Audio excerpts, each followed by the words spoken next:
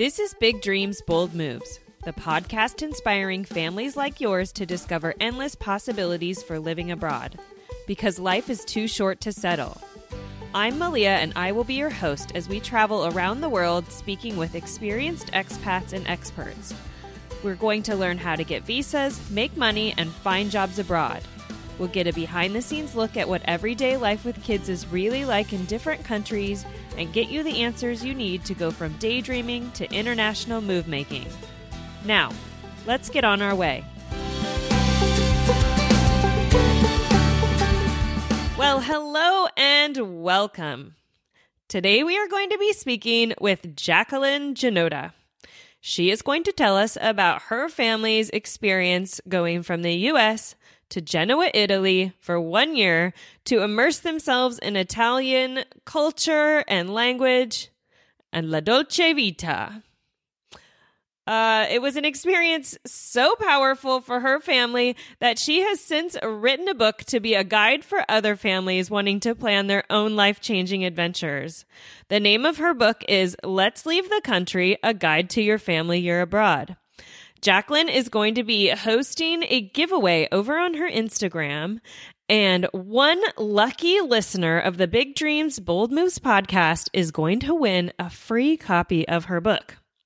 Go to the show notes and don't delay. Go now before you forget and see how you can enter that giveaway for, again, a free copy of Let's Leave the Country, A Guide to Your Family Year Abroad. And don't worry, I'm going to have a link in the show notes for you to purchase a copy of the book if you're hearing that title and you're thinking, I have to have that book. So in today's episode, we're going to talk about Jacqueline's family's adventure. And next week, Jacqueline is going to be coming back and speaking some more about her book, as well as sharing with you her 3 crucial steps to planning a family year abroad. This will hopefully get you going, planning your own family year abroad. So stay tuned for next week's episode to hear more from Jacqueline. And in the meantime, let's get on our way. Well, welcome, Jacqueline, to Big Dreams, Bold Moves. Thank you so much for having me. It's my pleasure. Yeah. So you are going to tell us today about your family's adventure. We went to Genoa, Italy for a year. Okay. And yes, I have 2 daughters. They are 16 and 13 now, but when we went, they were younger. They were in the 2nd and the 5th grade. And yes, it was quite an adventure. And how did the adventure come about? Where and when was the seed planted? Well, I think there are 2 answers to that question. The seed was planted in me when I was a little girl. I have Italian heritage background. My grandfather was born in Italy, so I always knew that Italy was part of my roots and that it was a special place, and I needed to know more about it. And then when I met my husband, we traveled there and fell in love with the culture as an adult, and the seed was planted of, could we actually live here for a while? And we actually explored the possibility of working there. We had a potential job offer when we were, newly married, but it wasn't the right fit. And then when we had kids, it came around and we knew our window was going to be finite to do this as a family. And we wanted to give the kids a language and their, sense of their cultural background. And really it came about in the philosophical sense that I didn't want to look back at this whole idea as a shoulda, woulda, coulda. So that was the driving force of how it came about, because that easily could have happened if I weren't persistent and if my husband wasn't supportive. That family heritage part kind of gives me goosebumps. That's extra special. Yeah, I'm a big into genealogy, and it drove me to learn the Italian language, and it added a whole layer to our year there, which was really cool. And is your family from the Genoa region, or how did you settle in on Genoa? Ironically, yes, I do have a great-grandmother from the Genoa area, but that is not why we ended up in Genoa. My family is mostly from southern Italy, but it was kind of a fluke, random thing that we ended up in Genoa. I had done a reconnaissance trip the year before because we were looking for Montessori schools.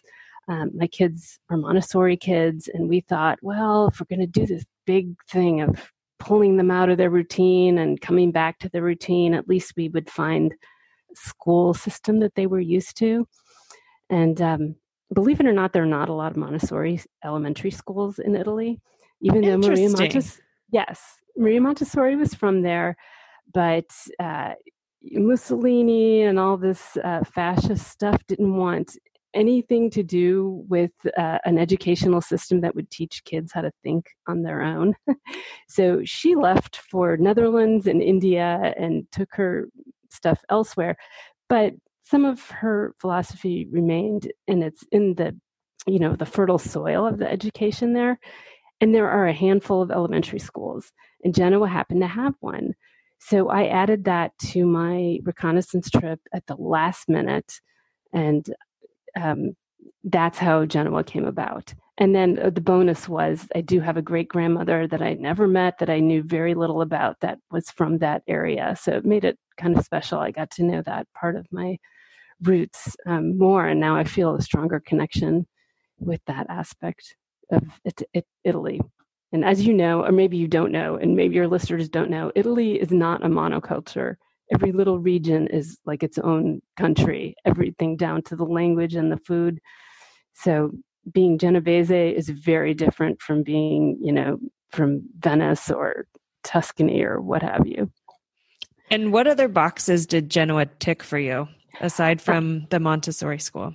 Oh, yeah. Well, I think we were looking for a city. We didn't want to be in a small town in the middle of nowhere.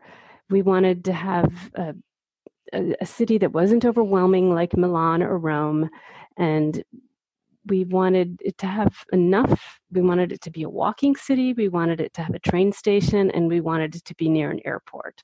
So it had all that and more. And it's really a jewel box of a city. For anyone who's been there, there's nooks and crannies everywhere and surprises everywhere. So it's every time you turn, you discover something new, and it is sandwiched in between the mountains and the sea. So there's so much variety, and that was bonus. But it did check off the main boxes for size and easy transport, because our year abroad, we didn't want it to be just totally stuck there. We wanted to use it as a springboard for travel. Right. Of course. Yeah. Yeah, that's definitely a great location. And then, so when you presented this idea to your kids, what did they think about Montessori school in Italy? They, I think, were relieved that, oh, mommy's going to find us a Montessori school, so it'll be easy. That is not what ended up happening as far as the school. Montessori in name only, very different from what they were used to. However, they were, my older daughter was, kind of goes with the flow, and she was perfectly down with it. And my younger daughter was extremely anxious about it. And so we had to do a lot of, don't worry, we're going to have lots of gelato, and it's going to be fun. You're going to make friends. A lot of reassuring had to happen, but they went along for the ride. They were young enough that we could still mold them in that regard. And was the school bilingual, or were they going to have to learn in all Italian? Not at all. It was all Italian. And every school in Italy does teach English, which for them was kind of a joke. The teacher would do a heads, shoulders, knees, and toes song, and she would say knees instead of knees, that kind of thing. So it was kind of funny. And they had a very basic, fundamental Italian language. They knew basic words, and that was it. But really,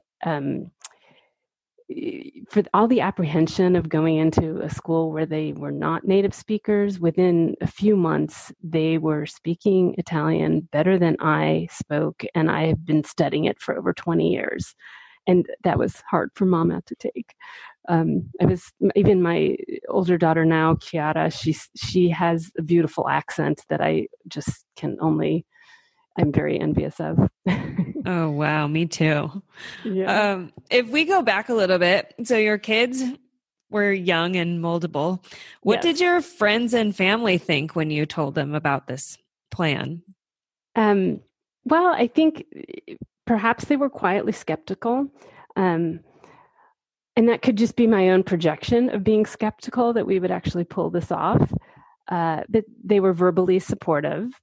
My husband works independently, so we didn't extract ourselves from a regular corporate gig.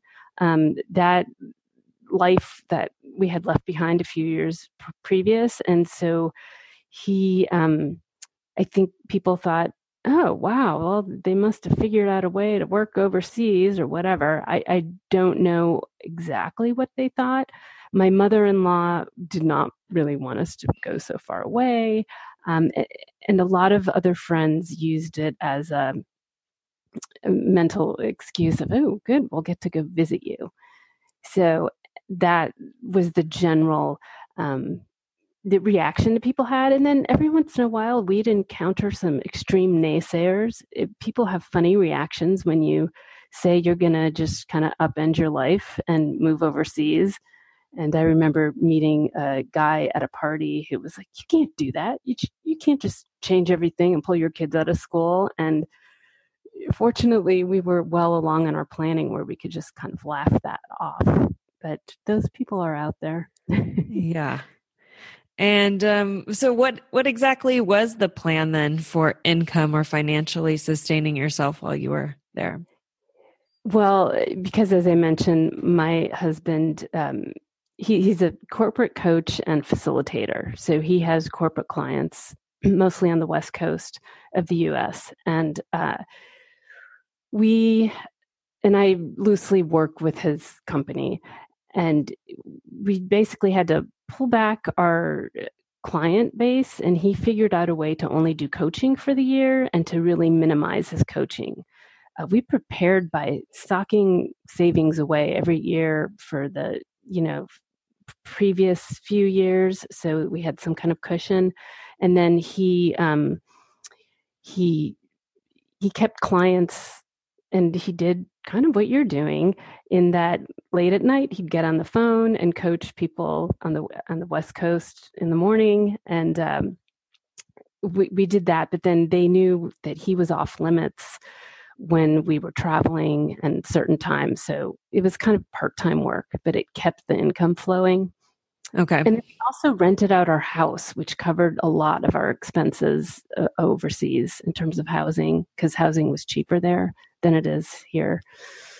Yeah, I was thinking, I would imagine that that's a less expensive part of Europe to live in. Mm-hmm. Do you remember how much the housing was? I remembered that it was significantly less. I want to say 1,200 to 1,500 euro a month. Okay. And we were renting our house out for maybe twice that. I live in Portland, Oregon, and it's a desirable, growing city. A lot of people moving here. And how did you find housing? Did you find it from Portland, Oregon, or did you wait until you arrived? Oh, our housing story is a story. So I searched Airbnb for a long time and managed to find an apartment um, where that I knew was near the target school we were going to be at. And it's kind of funny. You have to do a lot of these because we weren't 100% sure we'd get our visa. We weren't 100% sure we'd get into the school. So and it's a public school, but I was negotiating with the principal and all that. So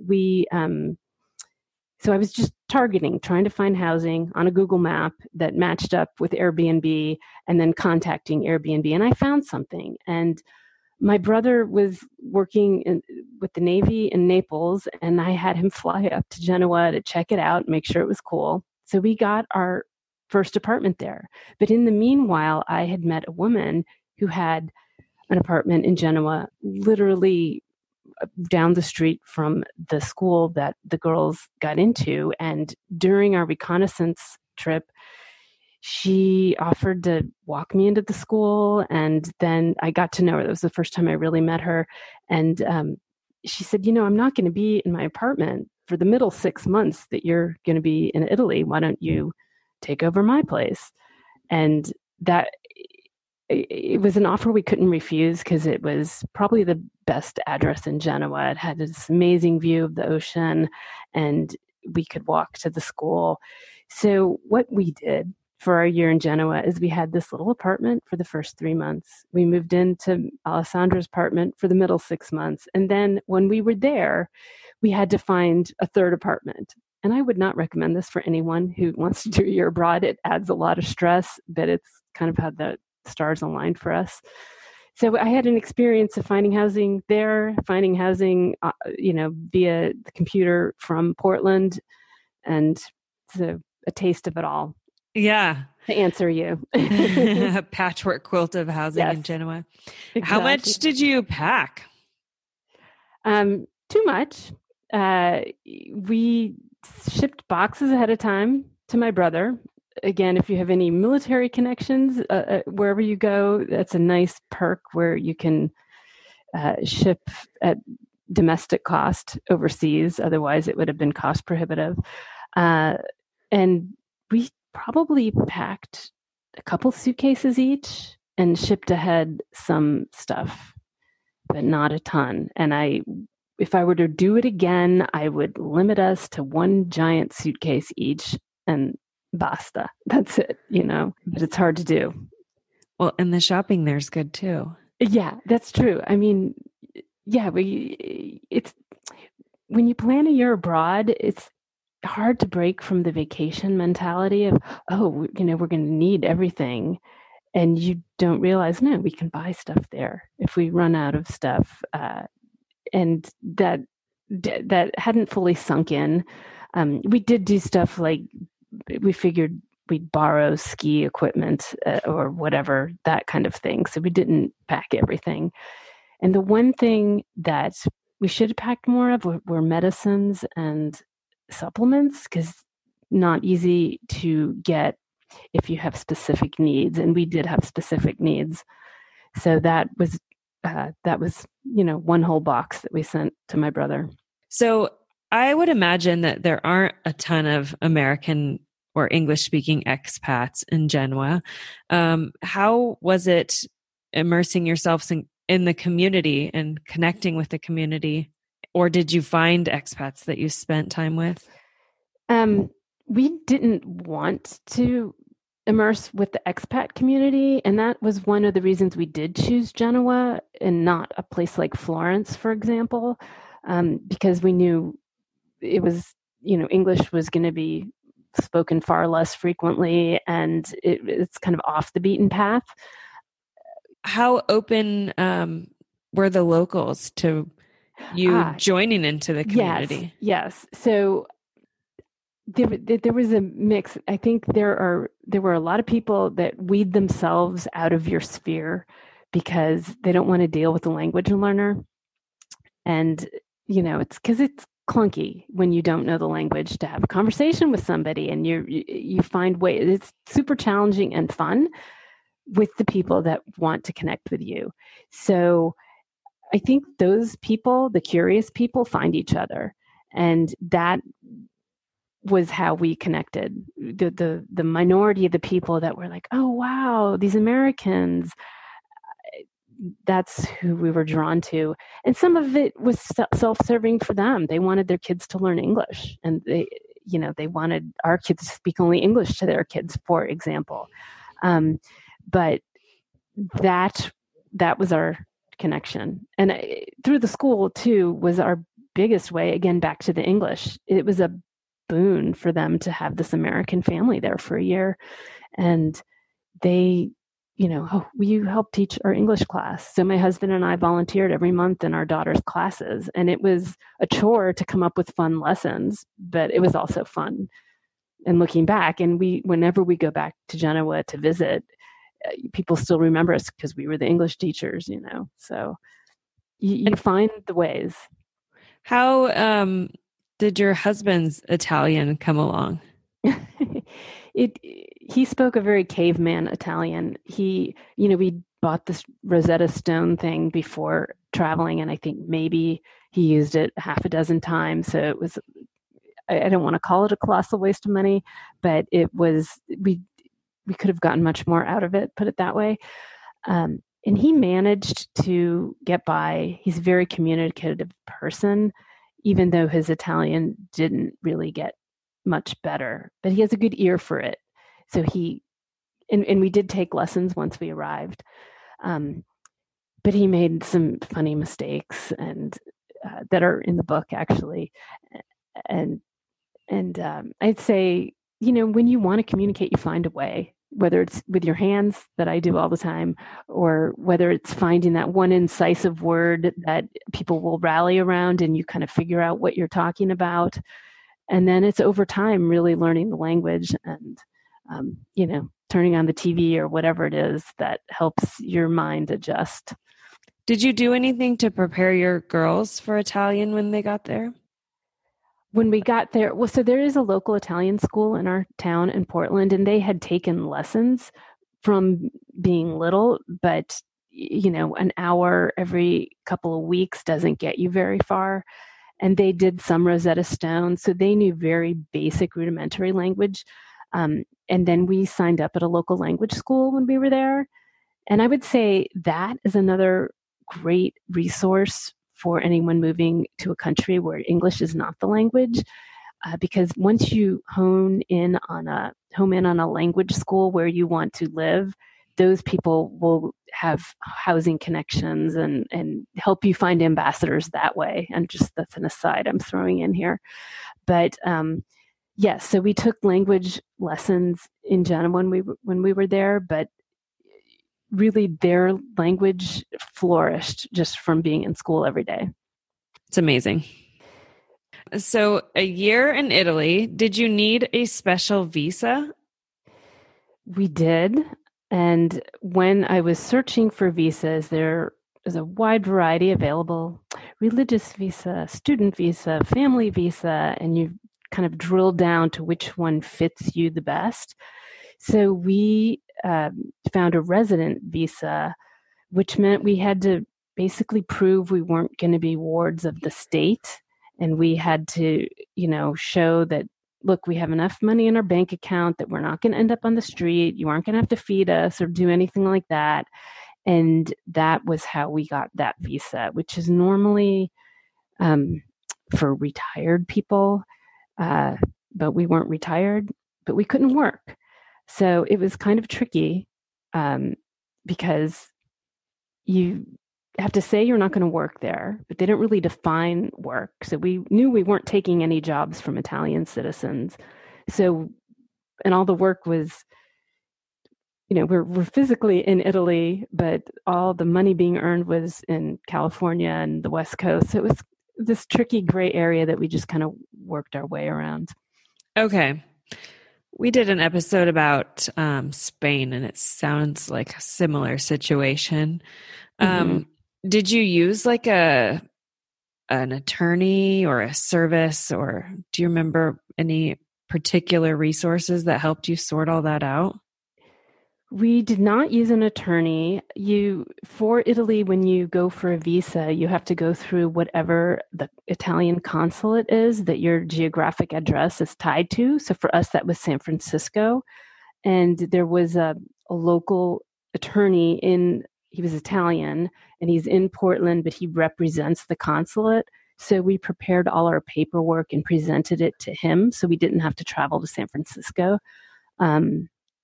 And then I did, there were definitely times where I was like, I'm not sure what this means, and it's impossible to get through to the consulate. So I had a friend who is Italian who knew the consulate ropes call for us to find answers out. And so, I didn't pay her as a consultant, but in a way she was. For anyone doing this, I just say make your contacts and find those people that can help you, because they're crucial in many ways. Shameless networking. Yes.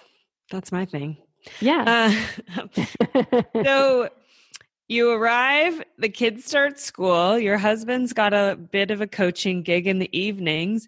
How else do you spend your days and how Sorry. yep, Yeah. go on. I laugh because what we thought we were going to spend our days doing, just soaking up this amazing Italian life, ended up being very different than the reality that we endured. And looking back, it was lovely, and I'm nostalgic for those times. But our kids went to school only until about 12:30. So we had just the morning hours to ourselves, getting them off the door, doing all that. And in Italy, in this part of Italy anyway, things shut down for a big portion of the day. So if we wanted to go out and about or shop or do anything or get food or all that, we had a very narrow window in the morning when the kids were at school. So we shopped for food. We cooked because we had to make them lunch, and because they came home for lunch, and that was that. And we people don't have dryers or anything like that, so we did laundry and we hung our laundry out. There were no dishwashers, so we hand washed all our dishes. So we basically kept house during the morning. That was our free time. And then when the kids came home, we helped them with homework. And then when things opened up again at 4 o'clock, that's when we could go out and have our window of time before dinner. So the day ended up getting chopped up in a much different way than we were used to in our own culture. That definitely sounds more like an immersion and less like a vacation. Yeah, because I would definitely dream of sitting in piazzas all day and just sipping cappuccinos and strolling through markets. Totally. And we did have those days, but that was not the default. And yeah, it's and little things, when you immerse in a culture, like going to the pharmacy to get whatever it is you need, it's not a 10-minute errand. It's longer. Figure out where the pharmacy is, navigate the language, figure out how to do it. Like, you don't just go up and buy. You have to stand in line and talk to the pharmacist, and everyone's behind you in line hearing everything you're saying. And everything is just different process than one is used to. And then there's, in Italy in particular, there's the whole level of bureaucracy. So our first few months we had the visa, but we had to get what's called a permesso di soggiorno, which you go to the local police station with all your paperwork and say, hey, I'm here. And then they give you this legal means of staying there for the year. And that was a 3-month process, showing up and having to go through their requirements. So that also took a big portion of the day early on of, keeping appointments, trying to figure out how to do all that. It's kind of fun looking back. It's like a game.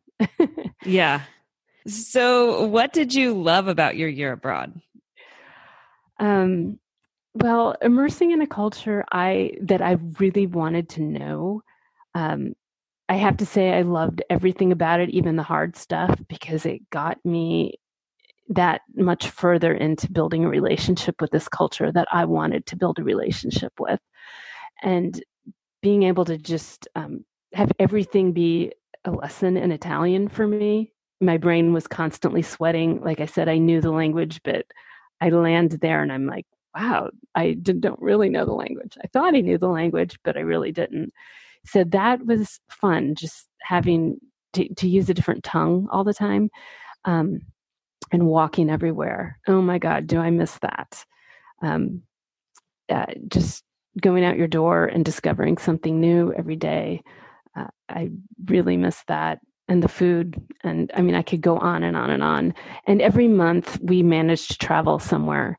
And that was really eye-opening and life-changing for both my husband and myself and my girls, who are now very global in their mindset, which I really appreciate. Okay, I've got goosebumps again. That's huge. Yeah, it's been amazing to watch them because we did this 5 years ago, and for a variety of reasons, it's taken me this long to talk about it publicly, because of the book that I wrote. But I've watched my daughters develop into, it's just the way that they have empathy and connection to people from other cultures, even that have nothing to do with Italy, and their embrace of learning foreign languages, not just Italian, um, and their confidence and how they carry themselves. Like they've built up so much resilience going through being the odd ones out at school. Did you want to discuss the challenges any further? A lot of the challenges were just around all the rewards, like building up, for instance, the housing thing. So much stress and anxiety. Oh my God, is this the right place? Do I know? How do I do this? We're not in there. We have, how do we get a place sight unseen, for example, and then going there, and meeting my friend Alessandra. That's a whole other story. Maybe I'll make a sidetrack here if it makes sense. But when we really committed to doing this trip, it was scary. It was going out on a limb because we didn't know people in Italy. We didn't have. I have distant cousins in an area of Italy that we weren't living in, but there was nobody there who could say, "Oh, Jacqueline, here's this gift we're going to give you, set you up." So it was going on instinct. But I had to put it out there all the time. Hey, we want to do this trip. And, if anyone knows anyone, that sort of thing, that networking thing that you pointed to. So I was at a party over a year before we planned to leave. And it was really kind of fluky that I met a woman there from Genoa who is the one I mentioned who let us live in her apartment and who walked me through the school. And it was even more fluky that she was going to be there because she doesn't live there full time when I was there for my 3 days on my reconnaissance trip. And I was there for 3 days and she was sick, but there was a window of time where she was well enough to say, hey, let me walk you to the school. And I wonder if without that, would I have been able to manage it all? Because my Italian was not as fluid as hers, obviously. She was a local. She was kind of very assertive where I wouldn't have been because I'm foreigner. And she got me in to meet the teachers that coincidentally turned out that one of my daughters would have. And that allowed me to make a connection with the teacher. Her name's Gabriella. And she allowed us to start corresponding. So the year leading up, she sent us letters from her students to my daughter saying, oh, here's the American who's going to be in our class next year. So then my daughter was able to send letters back. So it really facilitated a bridge ahead of time. So back to your question about the challenges, it was a challenge to find the school and to figure out how I was going to get in, but led to the reward of building these amazing relationships. Yeah, I always feel like when all those kind of synchronicities happen too, it definitely feels like you're on the right path. Totally. They're just little signs like you're headed the right direction. I did another episode about Argentina, and the couple that moved to Cordoba, Argentina, had almost the exact same story about like being at a party and meeting someone that also had an apartment in Cordoba, and just random coincidences. Totally. And we had no idea where we were going to live, and we kind of thought it would be Perugia. But when I went to Perugia to visit the school, the teacher had me wait for 3 hours, and it was just like kind of a nightmare of a visit. And then when we got to Genoa, everything fell in place, and it was like the universe saying, "No, thou shall move here." It was perfect. And right when that was happening, how did you feel? Could you feel like this is in your gut that this was the right thing? It was more like oh my God, I think this is going to be where we end up. This is wild. And there were other coincidences at schools, but yes, I got the tingling feeling in Genoa. And it continued to happen even when we got there, getting lost and then magically running into somebody who recognized us, who then later became a friend who, got us unlost when we were looking for a bus stop, that sort of thing. I do think there is kind of a magic that happens when you're determined to do something and the force guides you. Definitely. So this was 5 years ago, and your children have become global citizens from the experience. And it was so powerful for your family that you even have written a book about it to help other families. So what is next for your family, do you think? Well, we've been back to Genoa a few times. Okay. We've had friends visit us here. So I feel like we've kind of stitched this relationship with Genoa. And I'm actually trying to get my dual citizenship. I don't know if it will happen. And if it does, that's like kind of the universe saying, hey, maybe we'll end up there. And my daughters are older now and, figuring out the college thing and all that. I don't know what will be next. My husband and I talk about, well, once the kids are out of the house, we're going to do housing exchanges and get to know other parts of the world. And back to the global citizen thing, my brother, the same one who worked for the Navy in Naples, just got stationed in Japan. And so my younger daughter has taken it upon herself to study Japanese. And she's like, I'm going to go live with Uncle David for the summer because I want to learn Japanese and I want to play with my cousins. He has 2 toddler cousins. And we're like, okay. So I think we might be escorting her to Japan, total opposite of Italy. But it's like, it's thrilling to me to, again, build a relationship with another aspect of, culture on the planet. That is so awesome. Yeah. I was going to ask how your daughter's life plans have changed, do you think, from this experience? And if they're already thinking about that kind of stuff, it's clear that they're thinking bigger. Okay, guys, that's it for today. Again, Jacqueline will be back in our next episode to talk more about her book and her 3 crucial steps for planning a family year abroad. Now, don't forget, she's got a giveaway going on over on her Instagram for a free copy of her book that she's written. I've got the link to it in the show notes. I've also got a link in the show notes to our Facebook community where I'd love you to come hang out.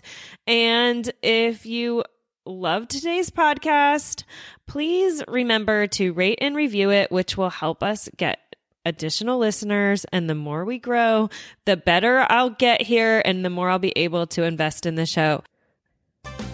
And thank you for hanging out with me today. Until next time, keep dreaming those big dreams and scheming bold moves.